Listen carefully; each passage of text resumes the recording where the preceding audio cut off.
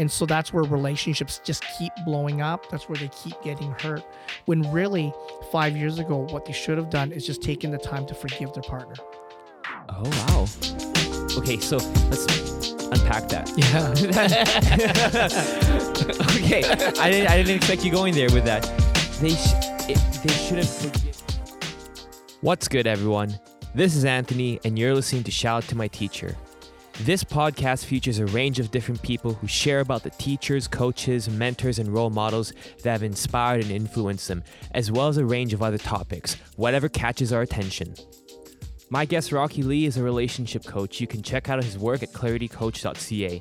We talk all things relationships in this episode. I start by asking what a relationship coach does and how Rockie became one. Our conversation goes into the importance of being clear about what you want and the difference between compatibilities and commonalities. He talks about what photography taught him in noticing details. He also shares about different things he's observed, from the need for forgiveness in broken relationships to patterns that he's seen in couples, to how we've lost the art of listening, to the impact of COVID in relationships. This is definitely one of the most enlightening episodes, and there's so much good wisdom about life and relationships from Rockie, the Clarity Coach. Shout out to photography master Don McGregor. If you like this show, please consider subscribing, following, liking on whatever platform you use to get your podcasts, and on social media. At the core of this is a fun passion project for myself. I get to learn a lot, and I hope you do too. So enjoy this episode. Shout out to my teacher, Rockie Lee. Hello. Clarity Coach. Welcome to the podcast. Thanks for coming. Thank you for having me. I'm so excited to pick your brain about a lot of different things about relationships and how you work as a relationship coach and what you do. So right off the bat, tell me about yourself and what you do. Yes, so I am Rockie Lee, and what a great name, by the way. I my name came before Sylvester Stallone's Rocky movie too. My name is Rockie, and I am a relationship coach, and my office is based in Richmond, but I do work with people around the world, and essentially I work with people who want and desire real, deep, meaningful relationships. And I work with 3 different types of groups of people. I work with singles who want to get married. So I that's my cutoff. I don't work with people who just want to date or want to hook up. I only work with people who want to get married. I work with couples who want to actually heal their marriage or to take their marriage to another level. And I work with those who are divorced, who are basically have ended or going through a process of ending their marriage, but they really don't want to be stuck. They really want to move forward in life. Okay. Interesting. And your website's called Clarity Coach. Right off the bat, can you just let us know what your Instagram handle is and where we can find your resources? Yeah, good question. I think my Instagram handle is the real... Gosh, that's a really good question. I just know I have an Instagram. You know you have. I don't. I don't even know what my handle name is. All right, let's see if we can figure this out here. This is funny. Yeah, I think it'd be just a good idea right off the bat. Okay, here's my Instagram handle. I am the Clarity Coach. At I am the Clarity Coach. Yes. I'm the Clarity Coach, and your website is claritycoach.ca. Claritycoach.ca. And that's where you can find all your resources about the stuff you do and how to contact you and kind of the philosophy and way you approach things. That's right. That's right. Okay. So not many people get a chance to meet a relationship coach. Like I think of therapists. I think of people who do counseling. I have a couple friends who are counselors, etc. And they'll work with different people who have various mental health problems. Yeah. But you're the first person who I've ever met or heard of that's a relationship coach. Yeah. And what distinguishes a relationship coach between a therapist? Yeah, great question. So typically when we look at counseling and therapy, these are wonderful practices that we have. And the people that do those jobs, I could not ever do. They're so good at what they do. And they're so needed in our society. But the main distinction is that, counseling and therapy, a counselor and a therapist will surround you with tremendous safety and comfort so that you're able to unpack trauma. Okay. Okay. And the difference now for me as a coach is that I'm not there to build comfort for you. I'm there to build uncomfortability for you, because my job is to bring you to results, which actually needs uncomfortability. So my job is to help you come to an understanding of what your dream, your want or need is in life. And then we reverse engineer that process. We figure out where you're at now in relationship to that dream. And now we're going to figure out, why are you stuck? How come you've got this amazing dream that you just told me about, but you're unable to get there? What's actually holding you back? So let's say I have a dream. I want to, I'm going to use a funny example. Get married, picket fence, dog, 2.5 kids. Yeah, perfect. Suburbia, stuff like that. I get that a lot. Paying job. Yeah. And so you'd work with a couple, an individual, and challenge them and unpack the steps that they need to get there, as opposed to a therapist where it's creating a safe space for an individual to unpack what they're feeling and what they've experienced in the past to help them understand that. That's right. Okay, so it's like you're kind of confronting them and challenging them to move forward rather than, well, I mean, I guess part of it, you do have to create a safe space for them to be vulnerable at some point. It is a safe place, but primarily my clients are coming to me because they're at the end of their rope. Okay. They're like, I'm done with this. Like, I know that I'm stuck and I need somebody to push me forward. Okay, so you're a pusher. I would say that that's like a Mean Girls reference. Yeah. So I'm not so much a pusher as I would, if I could put an analogy to coaching, I'm literally like a boxing trainer. Okay. I'm the person in your corner that's observing how you're fighting with your component, with your opponent, I should say. Okay. And I'm letting you in on the insights. Okay. Does that make sense? That makes sense. When I notice you boxing somebody and I'm like, dude, why are you holding back your punch? Yeah. What's going on? What's the fear there? That's my job. Okay. And then you work with that boxer's punch or that person's dreams and say, you really got to push and complete your punch and don't hold back on it. Okay. Yeah. Okay, that's a great analogy. I really like that analogy. And so how did you end up becoming a relationship coach? What got you there, and how did you figure out there was this need or market, if you will, for this service? So it starts back years ago when I was doing ministry. I was helping out some married couples.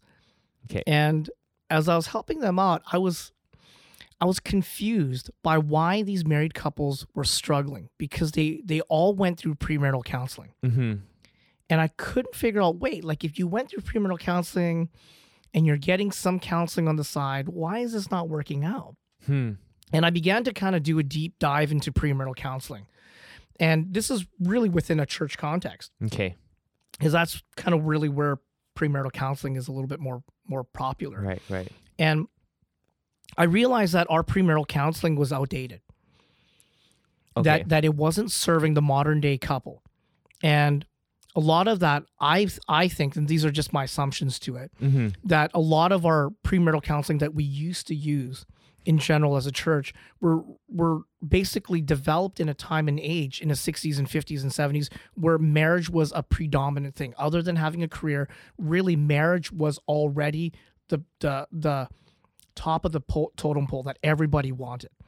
We're now in a society where that's just not the case. Marriage is a optional thing. It's an optional thing. Society. We're pursuing career more. Right. So we're marrying later in life. And we don't have a framework of a family much anymore either.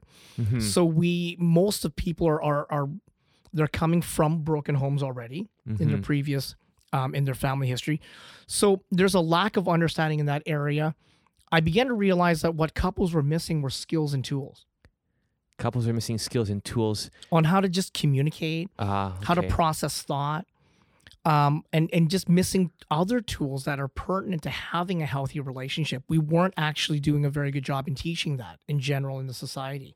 And just preparing people for what a healthy relationship should have or be like or behave like or have an attitude towards. So I began a process of developing a premarital course. That if I could create the ultimate marriage course to prepare somebody for marriage, what would it entail? So I designed that course. Then I did a test run on it. I did field testing on it. And I began to realize that the people that were ready for it and they did well with it. Then I realized another problem. The other problem was that people who are married, they didn't understand who they should have picked for marriage. Oh, interesting. So now I realize that it's not just a skill issue that they were lacking in communication or in understanding how to formulate a healthy relationship. The other half was that when they were dating, they didn't understand who they should have dated in the first place. So there's a bit of a lack of discernment, a lack of tools of discernment for understanding how to pick the right mate. That's right. Early in the stages. So now they've gone to this point where now they're in the middle of the marriage and there's this realization of this, I might have made the wrong choice early on. Exactly it. Exactly yeah. it. And so I had to develop a singles course. And I developed my own profiling technique to help people understand how to profile a partner based on a need and not a want. Profiling a partner based on a need rather than not a want. So can you give me just a bit of a one or two examples that illustrates that? Yeah, I'll give you a really simple one that I think everybody will understand. So imagine like I had to go to a high school reunion, right? Uh-oh. And so imagine that, who would I want to bring as a date to a high school reunion, right? So a want would be like me saying, I would love to bring Angelina Jolie as a date to my high school reunion. It's a great choice, by the way. Right? Okay. Yeah. Right. Okay. So that would be a want. The problem is I would never want to marry her. Oh, because you're bringing her, well, the kids would say clout, but you're bringing her just to look good. Yeah. Bringing her for the clout. That's a want. That's a want. Right. A need is the person that I'd want to bring home and introduce to my mom and dad. Right. Okay. So it's very different. So what we want in terms of attractiveness is a completely different characteristic of a person versus what I need in a marriage partner. These are two different things. So just because a person has this type of quality as a want doesn't necessarily mean that they're actually going to be the best fit for me for marriage. So in your singles course, you started fleshing those out and developing techniques and tools for discerning how do you separate between your needs and your wants. That's right. That's right. Ah, okay. It's what I call compatibilities versus commonalities. Okay. So commonalities are things that we typically do to start off of a relationship. We're looking for attraction and chemistry, right?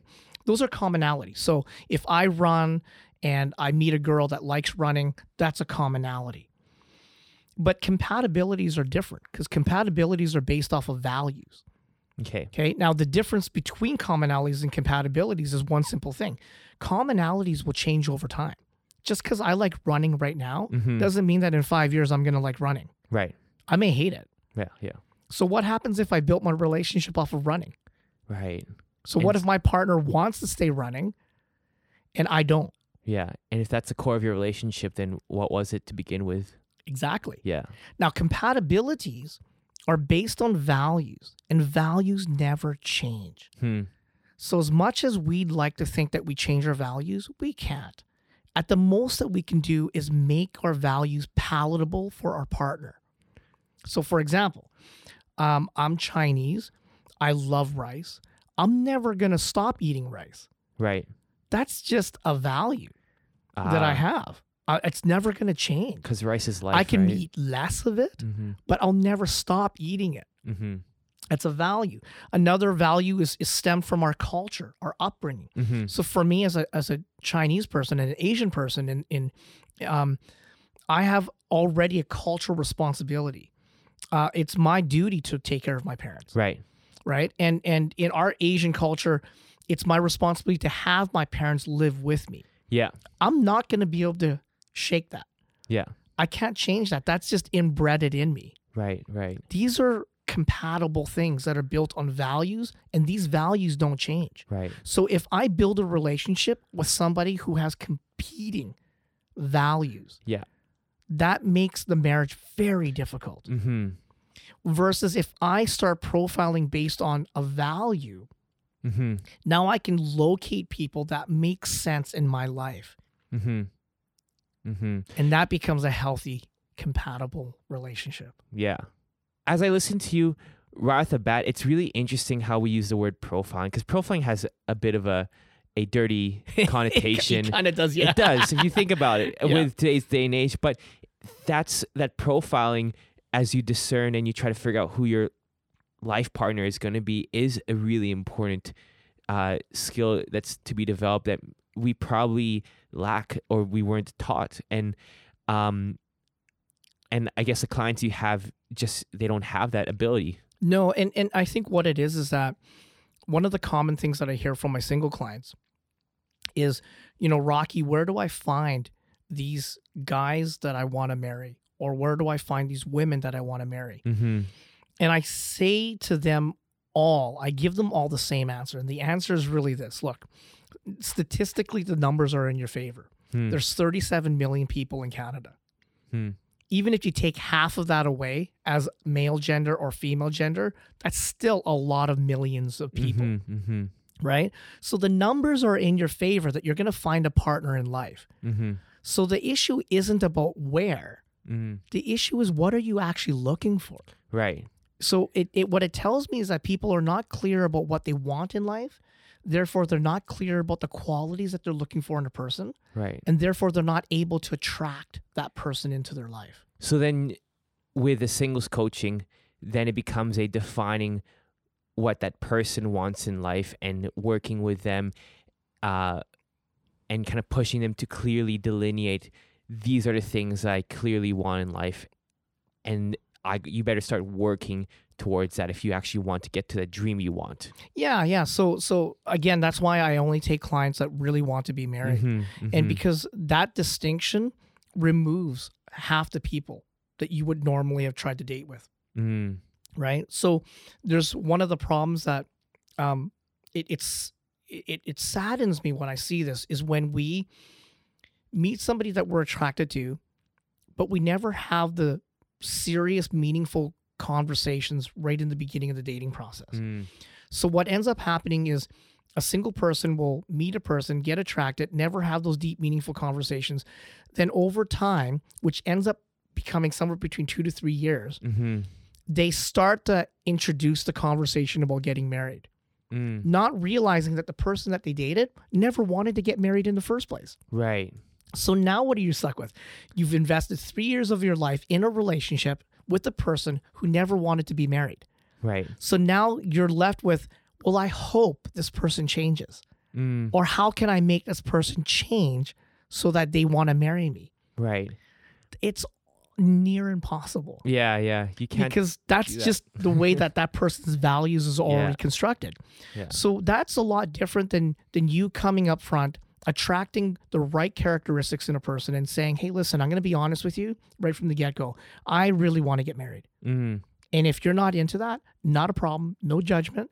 It's just, I just want to be honest with you that I'm really looking for a meaningful commitment and a meaningful relationship that leads to something marvelous in the future. And if you don't have that in mind, if you're just looking for a booty call, then I'm not your person. But people got to be really upfront about that.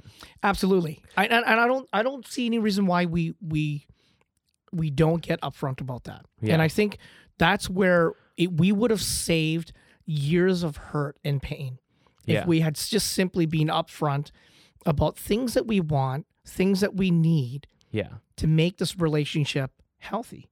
What do you think holds people back from being upfront about what they want? They're not clear about what they want. Just not clear what they want. Okay, This is what we said earlier. That's really what it comes down to. Well, yeah, and when we're not clear about what we want, we'll actually tend more to be fearful.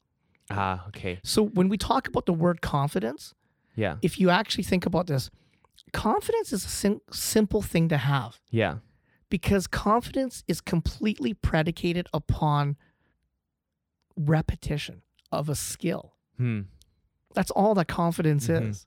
So if I lack confidence, it just means that I haven't done enough. So if I lack confidence in meeting new friends, all that means is that I've not said hello to enough people. Right. Right. You haven't practiced the skills you need to make new friends. That's all. When it comes down to just saying hello, building rapport in a conversation, building commonalities when you're talking to people. Exactly. Wow. That's all it means. So when I'm clear about what I want and I can actually voice what it is that I need, now I'm confident in what I'm looking for. Right.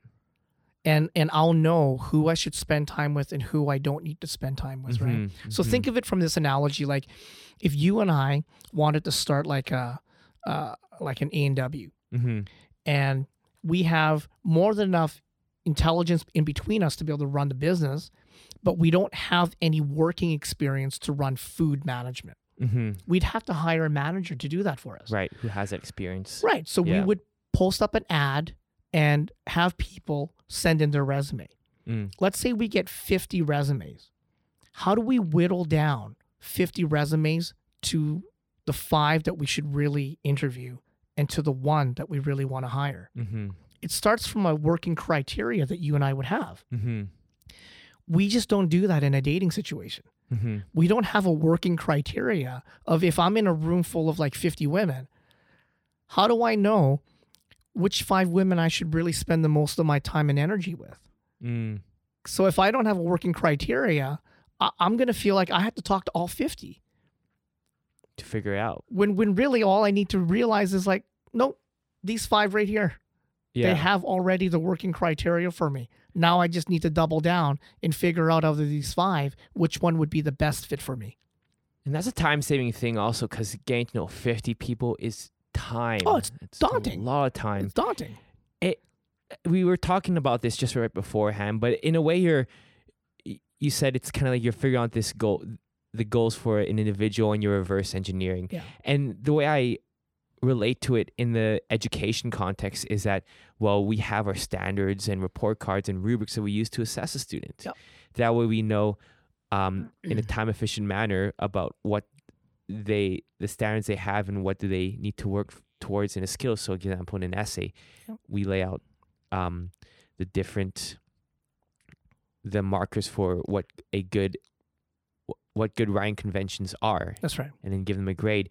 And so what you're doing then is you're coaching individuals to develop a working criteria of what they want, but that starts with understanding of what they want. That's right. Yeah. So it starts with understanding who you are and what it is that you truly want in life. And then out of what it is that you want in life, what do you really need to make that actually come to life? And that's about bringing clarity to that person. And that's why you call yourself the Clarity Coach. Clarity there Coach. You go. That's so cool. Hey, there you go. Okay. What did years, I want to, for this conversation, you started working in different ministries, in different parachurch organizations, and as a photographer. And I guess the experience in those areas have helped you to notice the details in life. That's at least what your bio says. What did those years teach you in noticing those details? Like, what are the lessons learned in working on those organizations and a photographer that help you as a relationship coach today? What I'm looking for are details. And everything that I've ever done in my training, whether it be through ministry or as a professional photographer, is really about noticing details. When I'm doing ministry in the past, my past training was really about noticing where people are hurting. Okay. Can we just pause for a second? Can you take us through the different ministry and organizations you've been associated with? Oh, so many. Like I think I've ministered with pretty much every denomination in North America. So every denomination I've been a part of, trained biblically from a Fellowship Baptist theological school, did my practical training of ministry through Vineyard and through YWAM. Oh, okay. Did extensive training in basically hearing God's voice through organizations such as Samuel's Mantle, Enlisting Prayer Community. So those are, I would say, the core parachurch organizations that I really were a part of. And then from there, then I became a professional photographer, And I was a part of massive associations there, the Professional Photographers of America, as well as the Professional Photographers of Canada. Yeah. So I was part of those associations. Yeah. Okay. And so those years have taught you to notice the little details. What are some of the lessons learned from those areas that kind of show himself in? Yeah. So like from a more Christian church background, really those experiences taught me about just how to hear, how to hear people when they're in pain, when they're actually hurting. Yeah. And listening for the hope that they're looking for in life. Oh. Okay. Whereas as a photographer, I was privileged to work with one of the best, and he's actually the highest ranking master photographer in Canada and in the States. Okay. And it was interesting working with him. His name is Don McGregor. Okay. And a wonderful friend of mine and boss and mentor, you know, and this is one of the coaches and mentors and role models that taught you. Hey, that's right. Don McGregor. You gotta say shouts out to Don McGregor. Yeah. Check out McGregor Photography. It's awesome work. Yeah. But it was so beneficial for me to work with Don because Don was so gracious when I started working with him. He recognized the potential in me, but he never brought any criticism. And so about a half a year into working with him, I realized I was plateauing as a photographer. And so I realized, okay, if I'm going to grow, I'm going to have to invite Don into critiquing me. So I ended up, what I would do is I made a deal with Don that every week I'd bring an image to him. And all I wanted to know was one thing. And that was, what's one thing I could have done differently with this particular photograph that could have made it into a masterpiece? Okay. And so every week, I think for the first 3 months, he would just say, hands, deal with your hands. What do you mean by that? So it was about posing hands. Oh, okay. Yeah, and it was just understanding how to pose male hands and female hands. Right. How to pose it as an individual, how to pose it within a group, and then it changed. And then he talked about sitting posture, and then he talked about facial expressions. and every time he would give me a critique on this, I would just go and work it in my next sessions. And what I found was, life is all about details. And when we don't take the time to be self-aware and pay attention to the details of our life, we miss opportunities where we could apply change that would actually bring transformation, that would actually bring the existence of our dream into life. Right. And that's what photography taught me, was to pause and to take, really take note of the details. And as a photographer, I started off in the film days. So you got to imagine, this is we had Photoshop, but what we would have to do is we'd have to scan the negatives, right? And then Photoshop it, right? And in the old days when we first started, Photoshopping was all we had a professional retoucher who would actually hand paint the retouching for you on a printed image, right? It was crazy how we used to work. So then when we got Photoshop, it was amazing. So what you find is that we got really lazy. I'd be setting up for the shoot. I'd do the shoot. And then I'd go, I can Photoshop that out later. Right? No, so you get super lazy. Then you go home and you do post-production. You realize, oh my gosh, this is taking 2 hours to retouch this thing when it would have just taken me 1 minute to adjust it before I took the photo. Right. Make sure the light was good. Make sure you knew what the person was doing with their hands. Yeah. Yeah. And this is a reflection of life. We just think of life, I'll deal with it later. I'll address it later. And then 5 years goes by and you've forgotten about it. But what happens is you end up building an attitude or behavior or belief about life because you didn't adjust something previously 5 years ago. Right. If you really want to get the success in this area of life, you really had to build the conditions for that success. Yeah. So that by the time you got to that place, you didn't have to spend 2 hours photoshopping that thing in life that you wanted it to work. Yeah. If only you just made the adjustments during the actual photography stage. Exactly. So that you didn't have to do much work in post-production after. Exactly. So Right. an example of this in our practical sense is like when a single person is stuck dating the same kind of people, Mm-hmm. a lot of that stems back to like one person in the past that they dated. And they developed a sense like judgments, what we would call, that eventually turn into beliefs and behaviors and attitudes. And so what they end up doing is repeating those same beliefs and behaviors and attitudes with future partners. Right. And they're all assumptions. Right. And so that's where relationships just keep blowing up. That's where they keep getting hurt. When really 5 years ago, what they should have done is just taken the time to forgive their partner. Oh, wow. Okay, so let's unpack that. Yeah. Okay, I didn't expect you going there with that.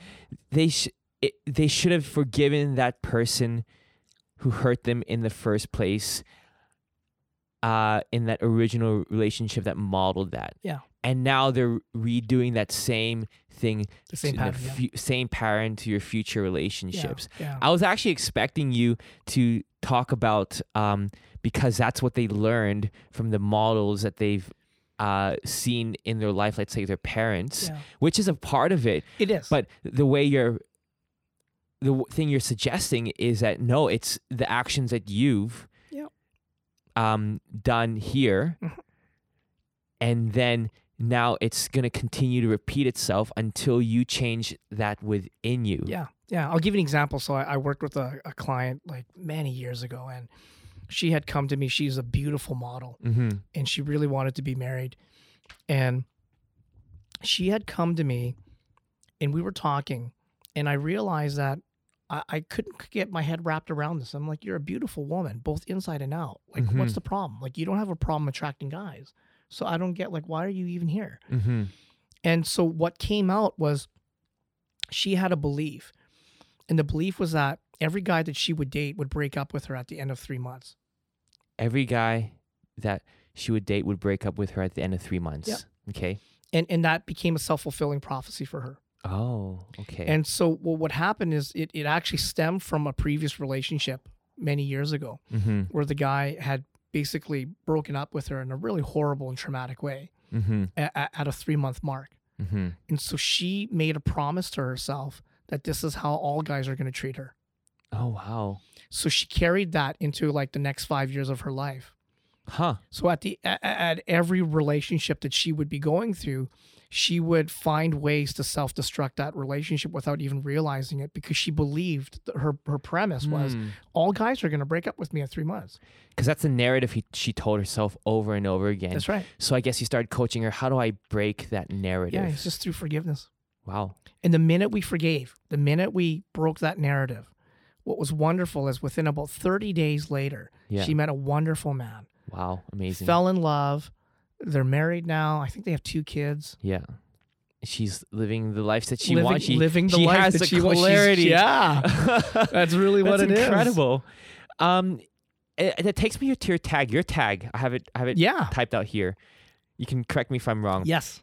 Your tag is powerful coaching for those who have big dreams for the relationship and life. Yeah. And as I was thinking and pondering that in preparing to talk about you, I was wondering, okay, to what extent do you find yourself having to redirect their end goal dream as opposed to giving them steps to accomplish that dream? Now, I know that you take in clients who have, I'm using the example of single clients. Yeah. But they want to get married. Yep. Right? But that's their end goal dream. But to what extent do you find yourself having to redirect their end goal dream as opposed to giving them steps to accomplish that dream? How does that work in your practice? Yeah. So it's, I think that those things actually work synergistically because number one, we have to get clear with what our dream is. Right. Then sometimes it's the fact that dream's not clear enough. Okay. It's not practical enough. Okay. And so that's where I have to help them drill down on really the practicalness of what that dream is all about. Right. Then there comes the skill set that needs to be given for them to actually create that dream in life. Okay. And then, so for example, a person who wants to get married, they have to drill down on what kind of person do I want to get married to, Right. right? Right. And then there's the skill set for that. If it's a marriage, if people are like, they're already married, but their marriage is falling apart or they're in a lot of pain and hurt, they have to begin to revisit what was the dream for this marriage in the first place. Right. What did that dream look like? Now we can actually begin to drill down. Here's the skills. Here's the tools that you need to get to this dream. Okay. I wanted to shift the conversation away from single couples. We'll come back to singleness a bit later, but to married couples. Yeah. What are some trends that you've seen with married couples? What are the typical problems that you see them coming to you with? Yeah. So it all boils down to three. Okay. There's three main trends that I'm seeing universally. Right. One is people need to, they're coming in with the wrong definition of love. Okay. Love needs to be really, really drastically redefined for married people, for couples, even for singles. And so that how we define love has been a detriment to actually healthy marriages. Okay. So that's one issue. The other issue is just clarify what are the assumptions that you've seen that we as a society have about love? Yeah, so we think that love is an end goal, and we think that love is a feeling. Right. It's not. Love is a byproduct of something. Love is a byproduct of something. Yeah. Oh. So for example, if we think that love is a feeling, we're constantly pursuing that feeling. So what if that feeling never comes? Does that mean that you were never in love? And feelings change.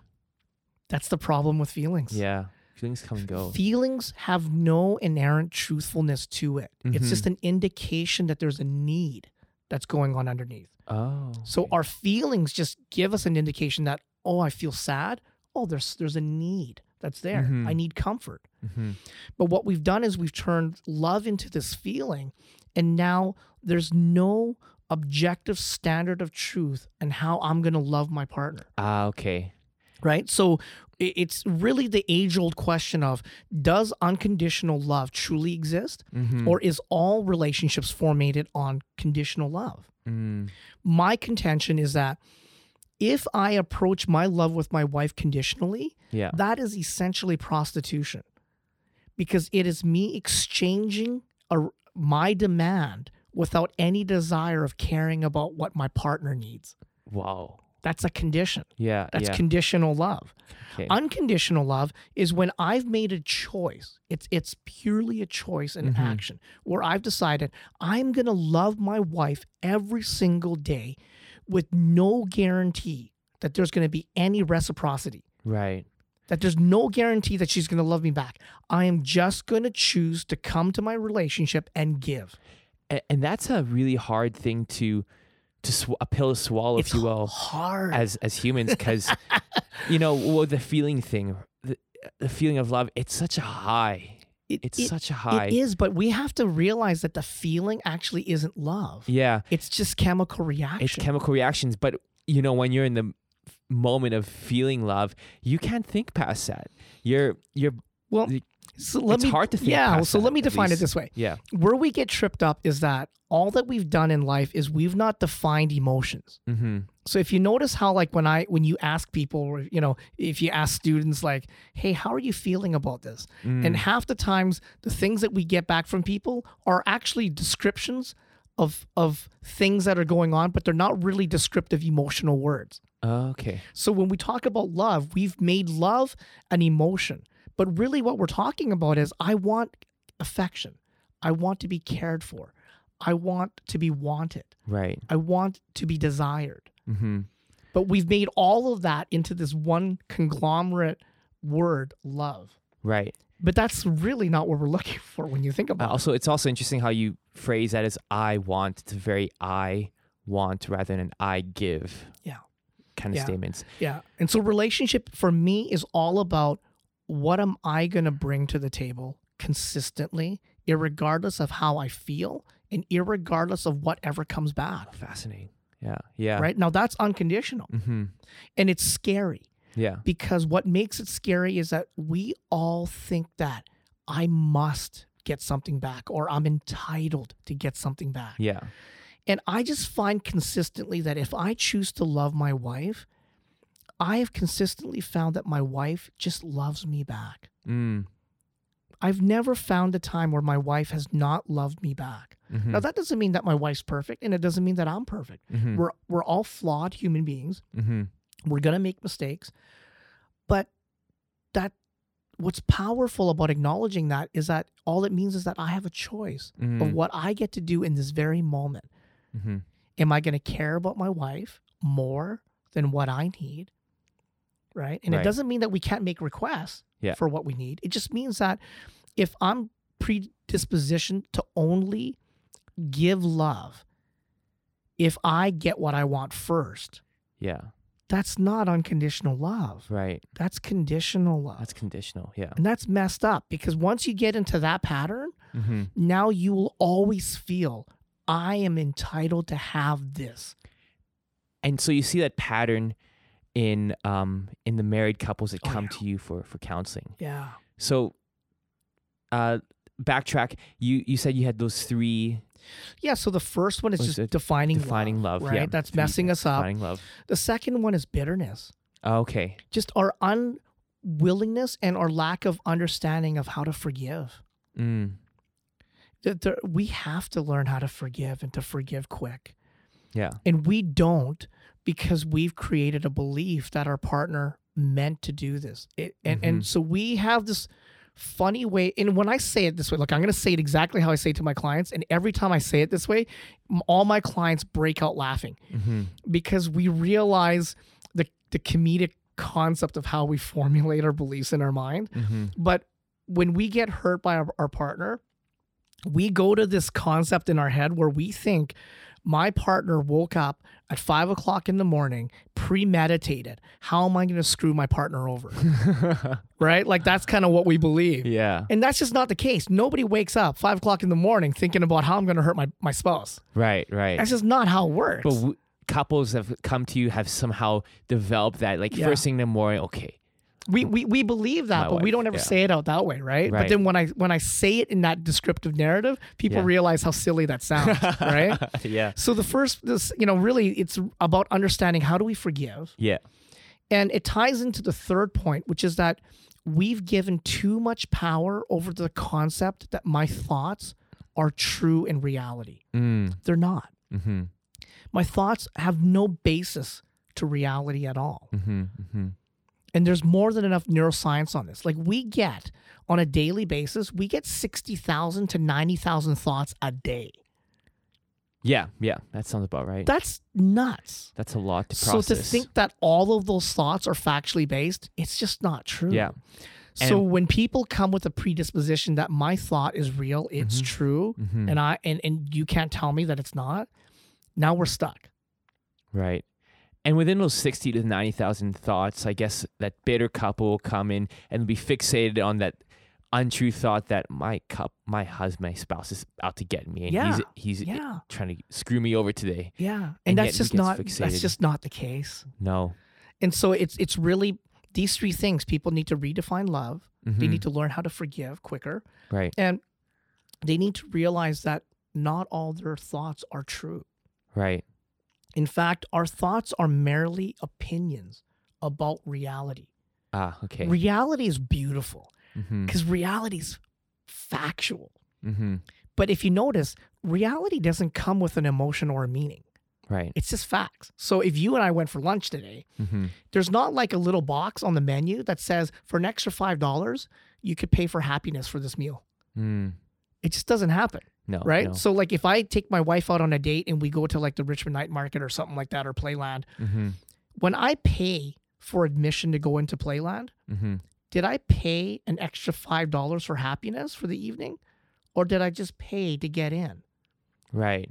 I only paid to get in. That's it. But we think that everything in life comes with the feeling. Yeah. And it's just not the case. Yeah. Feelings only come because I create it. Right. And that's the distinction with thought and feelings. Feelings is like, if you notice, I can't have a feeling without a meaning. I can't have a feeling without a meaning. Yeah. It's because feelings don't just randomly come. They come because I believe something about something. Right. We ascribe meaning to the feelings that That's we right. have. That's right. So it's actually the other way around. Oh. We attach a feeling to the meaning. Meanings we create. Yeah. Out of the thoughts we have. Yeah. Ah, okay. But thoughts randomly show up. Oh, okay. Right? And so what we do is we typically spend too much time focused on the wrong thoughts. We're fixated on it so much, and the couples that come in are fixated on those, and then that's what they create, those feelings and meanings, or the feelings are byproduct of those thoughts, and then they ascribe those negative meanings to it, which sour the relationship. Totally. Wow. Okay. Totally. So you see the in the married couples, the lack of definitions of love. You see the bitterness. Yeah. And you also see the thought process. Your thought process. That's the third thing. Yeah. Okay. Okay. Which is that? That's an extension of that bitterness. And these are the three patterns that we actually see in life. And you can see this in how we reacted to COVID. You could see how we've reacted with political areas. Our thought is messing us up. There's tremendous levels of bitterness where there could be just forgiveness. Yeah. And there's a completely wrong definition of love, of how we interact and connect with people in life. Yeah. I find it super interesting that you're bringing up how it's messing up how we interact with each other, even when it comes to the way we responded to the political climate, to what's happening with COVID. Something that I've realized that I've become more passionate about, and this shows up in my English classroom. I'm an IB English teacher, and also I guess in the podcast, is this lost art of conversation. Yeah. And this lost art of how do we interact and engage with each other. And so at the school I work at, we have this huge list of approaches to life skills. Yeah. And one of those skills, at least in the English classroom that I focus on, is communication skills. And one of those particular skills is how does a student interact and exchange and negotiate ideas with their peers and teachers. And within that, there's this whole ways of within that skill, it comes with all these things that you need to practice, like let's say dialoguing with different people who have a different perspective, understanding and listening to what they have to say. And so, and I guess in a nutshell, or it relates to what you do, you're coaching people on how to have that conversation sometimes as well. And Absolutely. how to work within that. But it's interesting that you talk about the political climate. And it's interesting of how you talk about the political climate. And I guess we'll kind of relate to what you're doing with coaching. Politics comes into play with values as well. And you've seen that head bashing with values in politics with couples. Do you see it a lot as well? Yeah, I would say so. Yeah. And I guess when people are having a discussion, when they don't understand the other point of view, or what people say. I think I hear what you're saying. Yeah. Oh yeah. Let me see if I can frame it into like a question for you. Like, yeah, I'm losing my train of thought now. I've been in such awe and wonder at what you're saying that I'm kind of just like lost. Well, I think what you're trying to say is like, am I seeing this happen within couples and in society where people are not listening to each other? Yeah. But they're so stuck on just their own thought and perspective. Yeah. And that's exactly what's going on. Is that we've stopped listening to people. Because we don't know how to. We've lost the art of listening. And we've primarily allowed that to happen because we've bought into this concept that what I believe is true and you can't question that. So I'll throw out a couple of movements, or just even one movement that we've talked, that's pretty dominant in our society. So if we talk about the Me Too movement, the premise of that movement was wonderful. The intent of it, amazing. Right. I love it.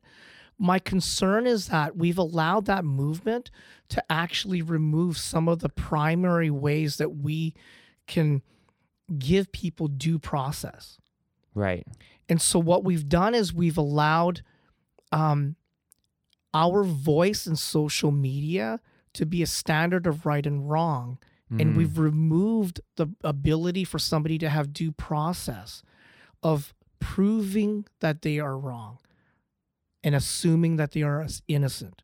And what we've done is we've reversed our whole concept of how we bring law or change, where it's no longer innocent until you're proven guilty. You're just guilty, and it's now on you to prove to us that you're innocent. Yeah.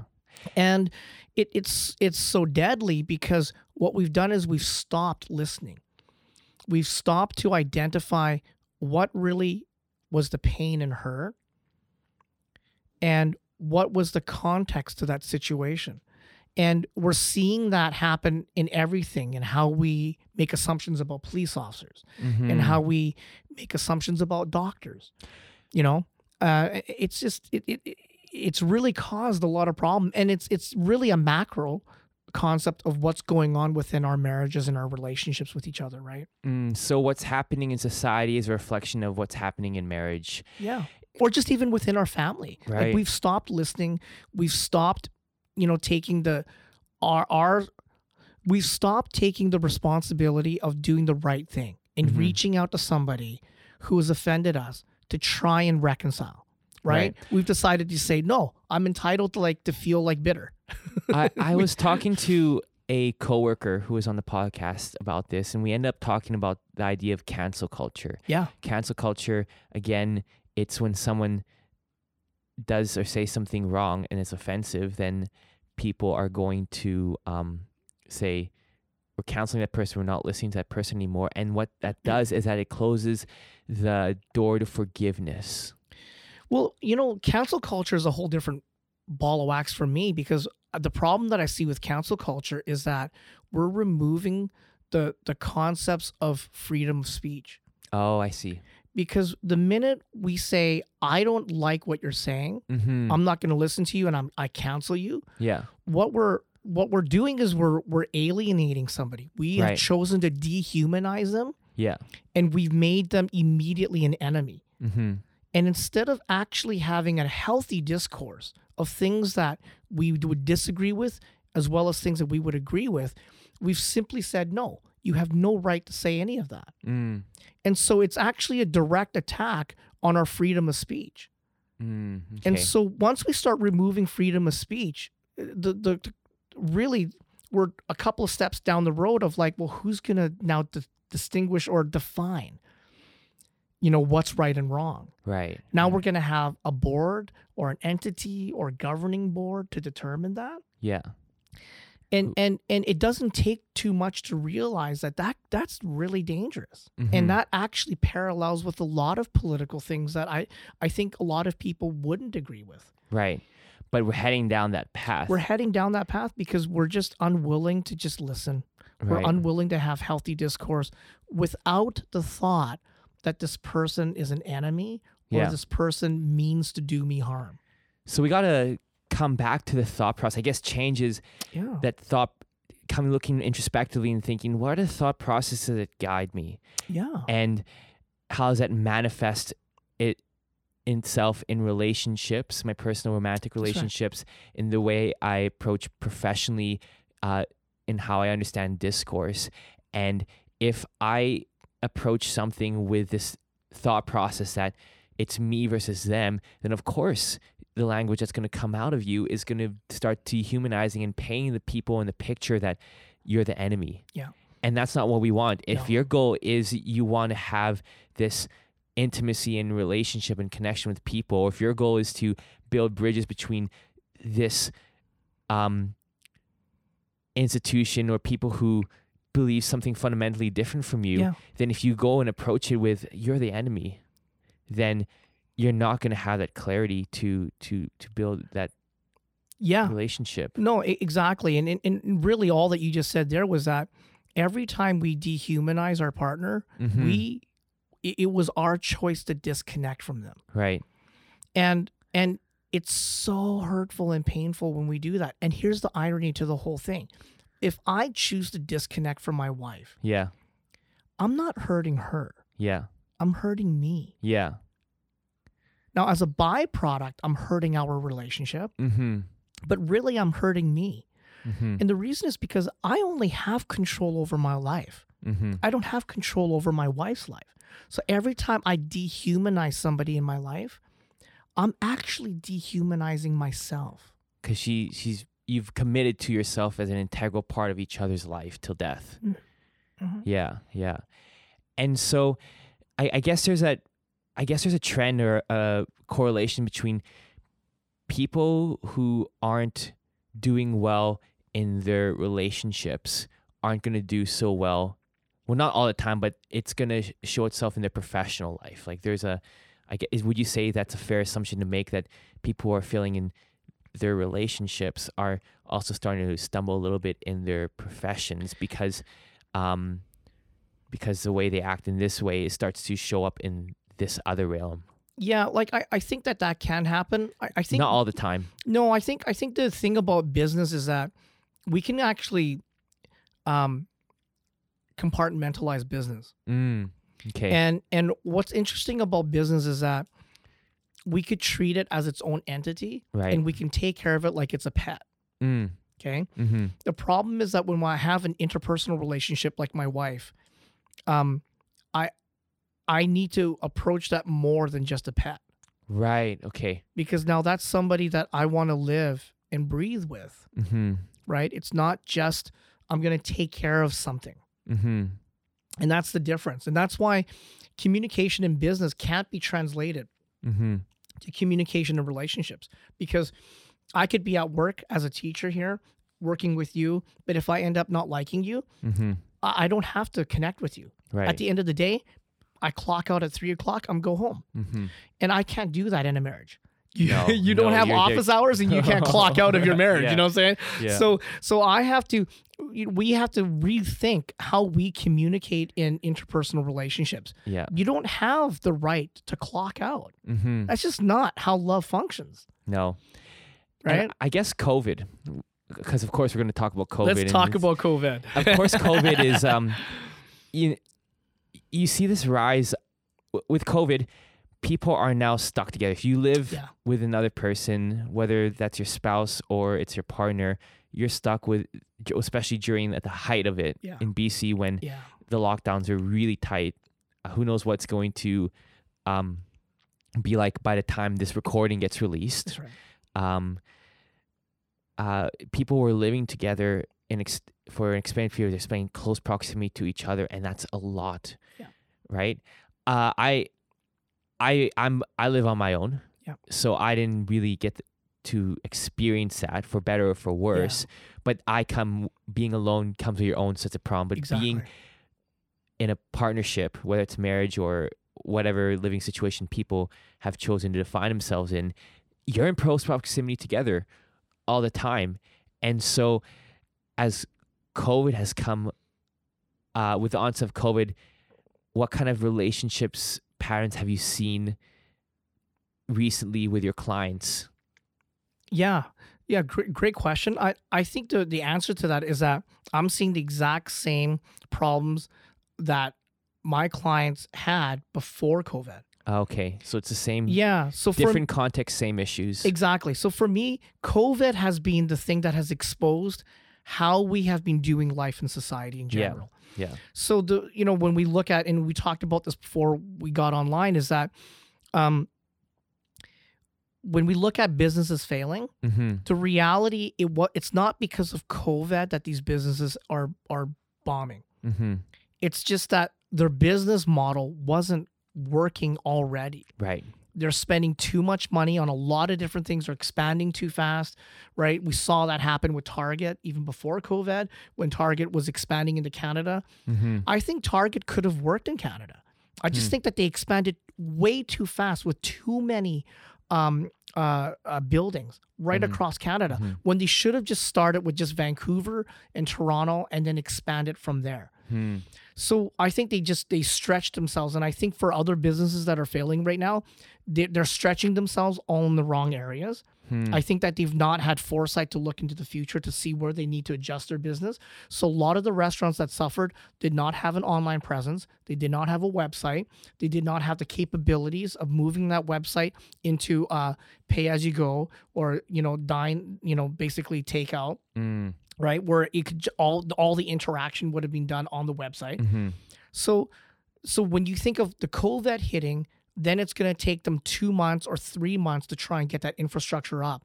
Now you've lost money. Okay. Does that make sense? Yeah. So from my standpoint, COVID was awesome in the sense that all it did was expose where we were not doing well. Right. And that happens in our relationships. So again, like for singles, relationships were not that great before COVID. People are still suffering, right? Dating apps are not working, right? So dating apps just kind of exacerbated the problems of hookup culture, if anything. Yeah, I mean, I think what it did was it gave us an illusion that we're having relationships without even really understanding what the relationship is that I want, right? So just because I'm talking to somebody every night doesn't mean that I actually have a relationship with them because I haven't defined anything yet. Does that make sense? So I look at relationships as two things. When we're looking for love, we're not really looking for love. We're looking for responsibility and we're looking for commitment. And so if I have a relationship with somebody, but I've not at all had a conversation about what do we call this? Where does my responsibility and commitment lie in your perspective of this relationship? If I don't talk about that and everything's left to assumption, that means I'm basically saying I don't want any responsibility. I don't want to actually have any commitment. That's why I'm not even bringing that conversation up. So now there's two people just going on and on and on and on with no sense of finality of what do we define this as. That's hookup culture. Yeah. Right? You're not really committed to it. You're just hooking up with it. Right? And so when we look at that with COVID-19, that all happened before COVID-19. Now the struggles for single people with COVID-19 is, how do I build a relationship without giving myself physically? Right. And so you've had to develop relationships by actually talking to each other and building connection and emotional intimacy. Rather than building physical find that physical spark before building an emotional commitment and intimacy. So the common problem that I have even before COVID-19 is that singles would come in and say like, well, I've never had a problem getting a date. The only problem is that I would sleep with them, but it would all end up the same way. There's no commitment. And that's the problem, is that we've taken sexual intimacy as kind of like, come have this for free and I'll sign you up later. I'll upsell you for marriage later. That's basically what it sounds like, right? It's a pitch that we would get at any vendor at, Richmond Night Market. Hey, buy this and I'll give you 3 more, right? Or try this and then I'll upsell you to this, right? Like that's kind of how we condos and all those people there. And that's kind of how we're doing relationship, right? When really, if we had just simply taken the time to develop a healthy relationship right in the beginning, to get things all ironed out, like, look, this is what you want. Okay, great. This is what I want. Are we in alignment with this? Great. Okay, let's work on something now. Then later on, when the couple decide to have sexual intimacy, then that becomes meaningful. That becomes the icing on the cake. That's no longer just the main course immediately. Right. And so what we've done is we've substituted real meaningful relationships with just physical interaction. And you can't have a meaningful relationship just on physical interaction. That's just not what it's meant for. Right.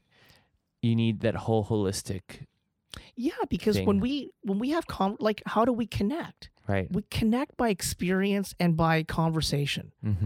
We're not really connecting out of physicalness. Physicalness is just an indication that I'm attracted to you. Right. But that has no indication as to whether I'm going to connect with you. Yeah. So if I went on vacation and I did a land tour and I'm going as a single guy, for me to connect with 30 people on my bus, I have to go and have a conversation with them. Right. It's not physicalness. Right. you have to actually say hi and Exactly. just approach the person. I have to ask them questions like, hey, where do you live? Yeah, Or what do you do? Or, right? And then later on, that spurns into like something more meaningful where you connect on data points that are similar and values that are similar. That takes time.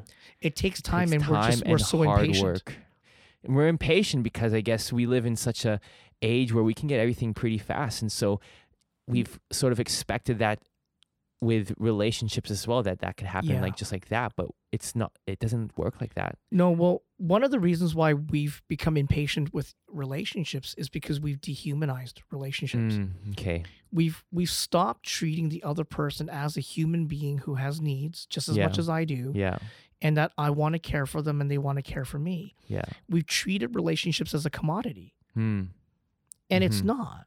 Right. And the irony to this, from a Christian perspective, if we look into Revelations, it actually talks about in the end times of how relationships are actually treated as a commodity that's traded. What's that? Can you describe that verse or where that comes from again? It's out of Revelation. It's a chapter that talks about Babylon. Okay. All right. And so, is it like Babylon as the big beast that? That's right. Okay. This is all coming. All coming back. Yeah. To me. And if you look at that, it's very interesting how it describes how Babylon trades lives. Okay. We're trading it as a product of commodity, not as something that we value. Right. And so when we are impatient at building relationship, all we're doing is treating a relationship as a commodity, not as something that we value. Yeah, we see relationships as something on the marketplace, which is essentially what a dating app is, rather than a garden that we need to take care of and grow. Right, and this is exactly why I define that conditional love is basically prostitution. And it's a harsh way to say it, but I say it in such a harsh way because I want people to awaken to the fact that this is how we treat each other. Essentially what we're saying is, I don't care about what your need is. I just care about my need. Yeah. So meet my need first, and then I might think about wondering what your need is. Okay. So that's harsh. Yeah. That's not even love. Yeah. What would you say to singles then who have considered using dating apps, or who are kind of like, maybe they've never used a dating app before, or maybe they've dabbled in it, but it's COVID, and how am I going to meet people? Do I use a dating app or do I not use a dating app? Because again, dating app, based on how we've just started talking about the commodity of relationships, dating apps seem to serve to further and promote that. So does engaging in that, is it even worthwhile then? Oh, I think so. Like I think that we just need to pivot in how we see a dating app. And so for me, a dating app is just a tool. It's just a tool. It's not the ends. It's not the ends, right? So what we have to realize is that dating apps, all it's done is it's sped up the ability for us to meet people. That's all it's meant to do. Right. So it's really no different. So my process of meeting somebody in a date in modern day time, like right now, is no different than the olden days. The only difference is that in the olden days, we had social groups that we'd have to go to, or we would be referred a person that we could be dating, right? So nowadays, that would take time. We don't have those social groups anymore. People don't go bowling or things like that. There's not social groups that we actually do much anymore where there's a lot of interaction. And so nowadays, the dating app has essentially been a substitute for that. So the process is the same. It's just that you're just meeting people a lot quicker rate. But you still, at the end of the day, it's about having conversation. It's about being clear about what you want first, right? And it's about being clear about what the qualities are of the person that you're looking for. And then when you go online and you talk with people, it's safe. Because now there's no way for physicalness to get in the way to bring confusion. So what I always tell people is that there's 3 stages of dating that you're going to go through. And until you get to stage 3, anytime you allow physicalness to come in your dating process before stage 3, you will have nothing but confusion. You'll be confused as to whether this person is the right person or not. So what I tell single people is stay away from physicalness, even holding hands or kissing, until you get to stage 3. Because then you'll be clear whether this person is the right fit or not first. Right. And so COVID-19 has been awesome because what it's done is it's forced people to have to figure out, can this person even hold a conversation with me? Right? And do I even want that in a marriage? So if I want that, if I feel it's a necessity for me to have a meaningful conversation in my marriage, well, what am I doing dating somebody who can't even do that? Right? And so in the pre-COVID-19, what we would have done is allowed physicalness to get in the way. And then we start playing a game of like, well, he's got potential. She's got potential. Maybe he'll change. Maybe she'll change. And then it's 4 years later and we realize this person hasn't changed. But now we're too emotionally involved to say, I'm sorry, you're not the right fit for me for marriage. And that's why breakups get hard. Yeah. Because you realize after such a long time that you've invested in this person that this is not a right fit. Because we physically, emotionally invested. Yeah. And that's why if we just build relationships right in the very beginning, before that even comes into play, you are so clear. So when you start dealing with divorce clients, you're trying to deal with the ramifications of that. And with divorce clients, it's about healing. It's about finding purpose in life. Again, and it's about setting our thoughts to the future. What is it that I need to develop in life? What is it that I've put off developing in my life that I now have time to develop? Because you're not engaged in that relationship anymore. Yeah. And as tough as that is, the goal of that is healing. Yeah, it's all healing. How do you define healing with them? That's really interesting. Healing is when you can tell me your story without breaking down and crying. Oh, okay. That's so healing. You know that a person has been healed when they can share the story with another person and not break down and move forward with that. Yeah, That's like if you don't completely lose yourself in anger, or go the opposite, like lose yourself in like complete sadness and you're breaking down and crying, you've healed. If you can tell your story. Yeah, and you can apply it to a lot of different things. Yeah. That's a really good marker of how healing. Yeah, it's really simple because when, and you see it, right? Like you see those two extremes, right? When people haven't been healed, they either go completely angry or completely sad. Yeah. Or they won't even acknowledge it at all. Yeah. Well, that could be, a numb thing. That could be a third option. But typically people who are still suffering and hurt are always going to be angry or sad. You just see that as a common, process, right? Like, and there's a lot of other varieties, but the most common ones are going to be, I'm super angry or I'm super sad. Right? And so when you can tell your story without either one of those things, and there's a sense of peace in you, you know you've healed. Yeah. You know you've gotten to the other side. People can see that in you if they've known you. Yeah. That's a great marker. When you can be at peace, I tell my clients, you got to find a way to live for peace. Right. If you're not at peace, you can't live present. Right. Fascinating. And the only way that we can make changes and decisions in our life is in the present. I can't change my past. And I can't make decisions for the future because it hasn't happened yet. All I can do is make decisions in the here and now. But if I'm not at peace, I can't make that. So if I'm emotionally a wreck in a negative way, in any perspective, it's going to bounce me to the past or to the future. And that's why people get stuck. And so until you can tell your story without breaking down, you're going to be stuck. Yeah. And once you can tell your story, then you're healed and you keep moving forward. Yeah. That's an amazing marker in a way, and a really good way to think about, because we always, I guess in Christian circles, we talk about this idea of healing. Yeah.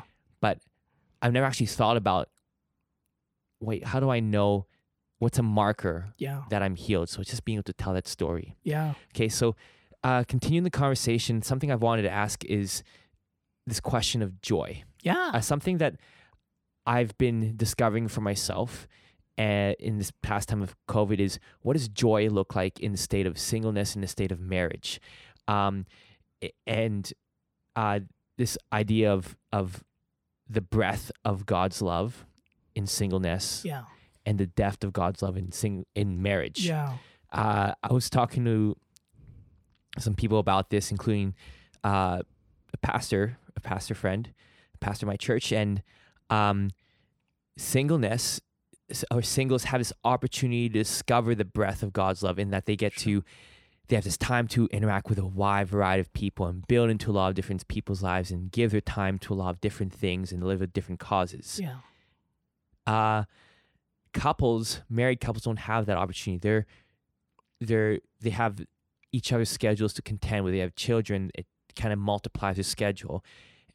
But that marriage is that opportunity to dive into the depth of God's love.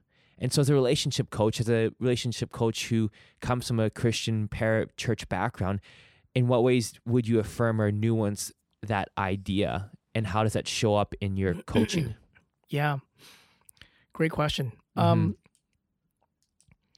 So how I look at it is when we're single, what we're getting to discover is God's faithfulness and how much he loves us. Okay. And when we're single and we're dating, we're contending with the idea that if I find somebody that I'm in love with and I end up breaking up with that person, is there going to be another person out there that will love me? And in that moment, we're faced with a hard question, which is just that, really. Is there someone out there that loves me? And does God care about me enough to want to help me in this area? So faithfulness comes into play because it's about understanding now how you define God. Do you define him as a person who's only going to help you when things work out? Or you define him as a person who helps you all the time because he loves you?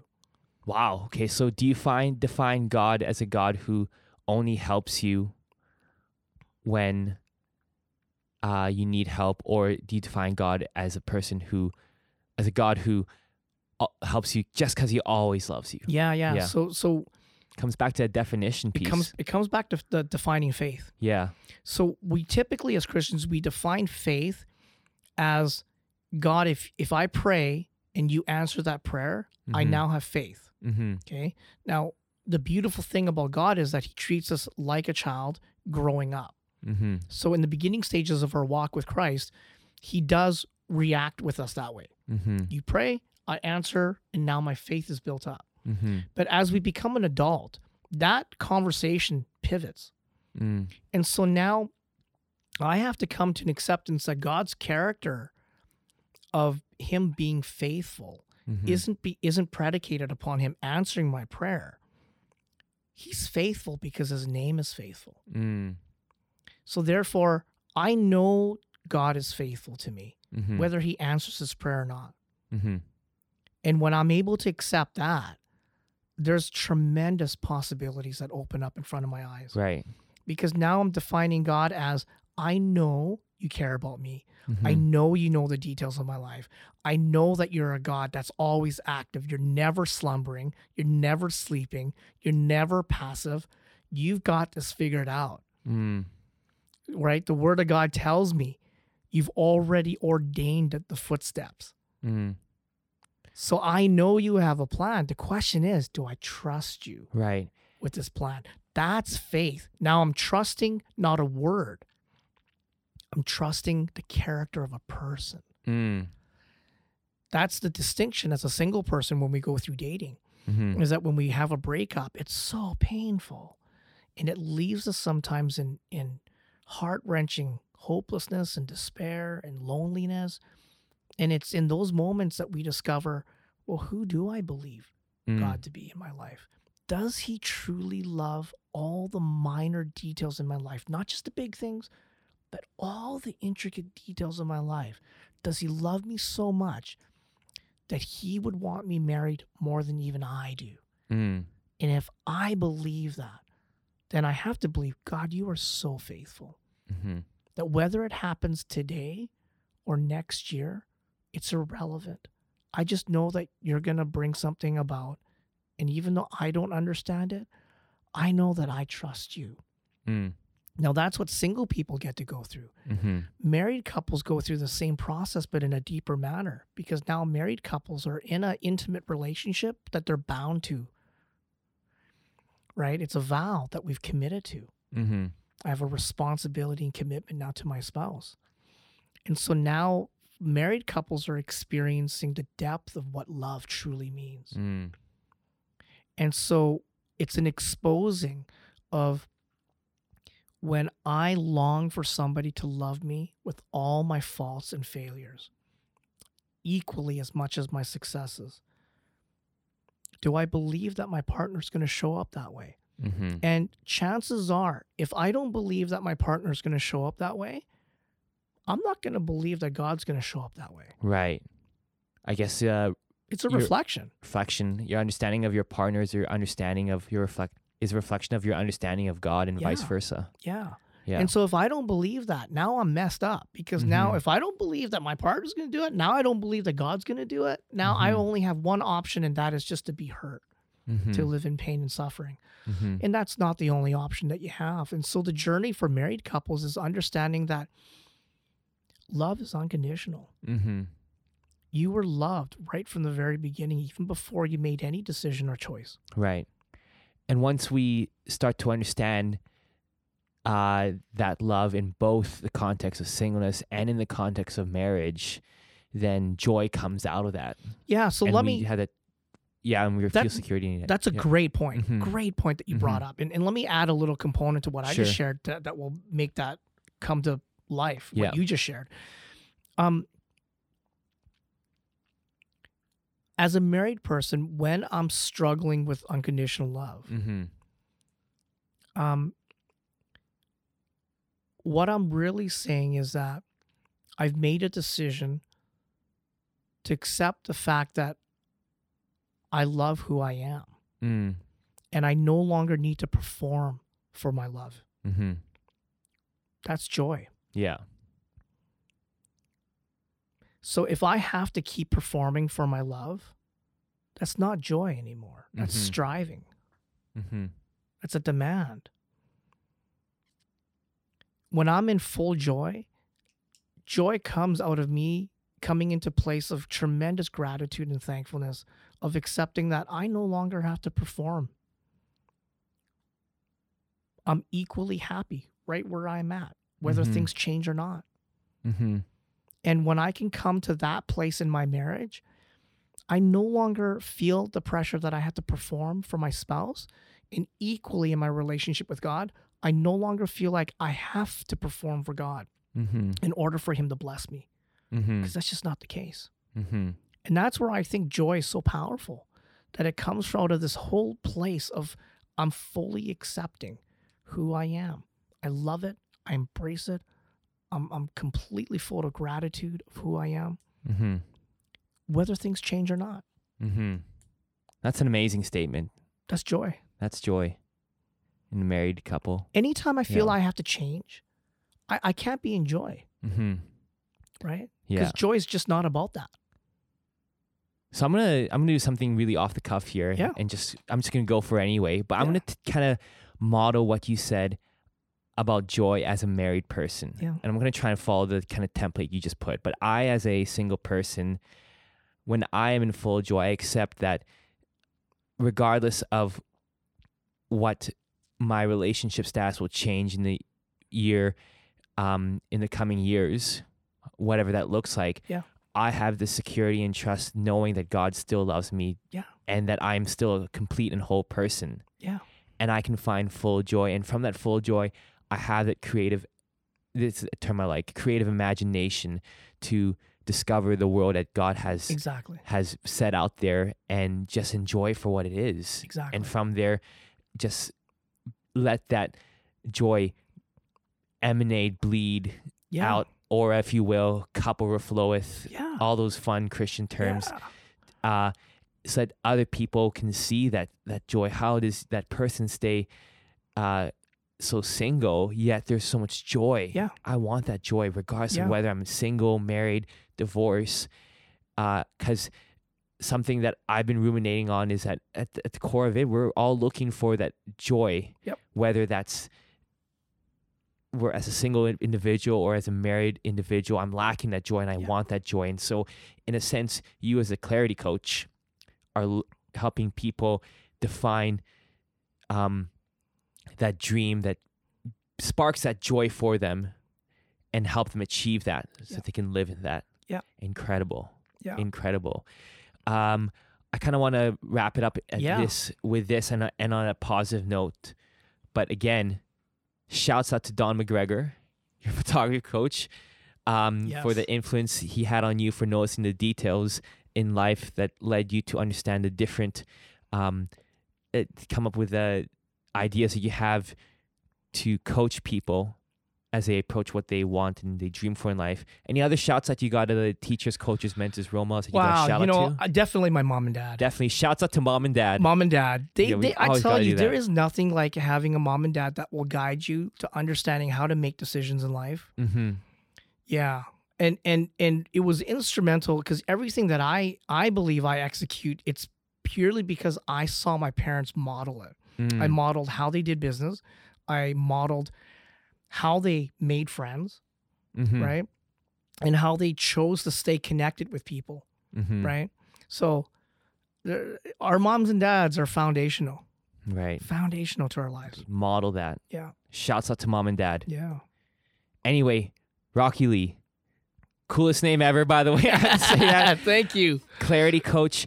For those listening, if you want to find Rockie's work, you can go to claritycoach.ca. You can follow him on Instagram at I am the Clarity Coach. Yeah. Till then, Rockie, thank you for coming on. Shouts out to mom and dad. Shouts out to Don McGregor. Other than that comes to an end. That's it. Thank you for having me on the show. You're welcome. Everyone, hit my outro music.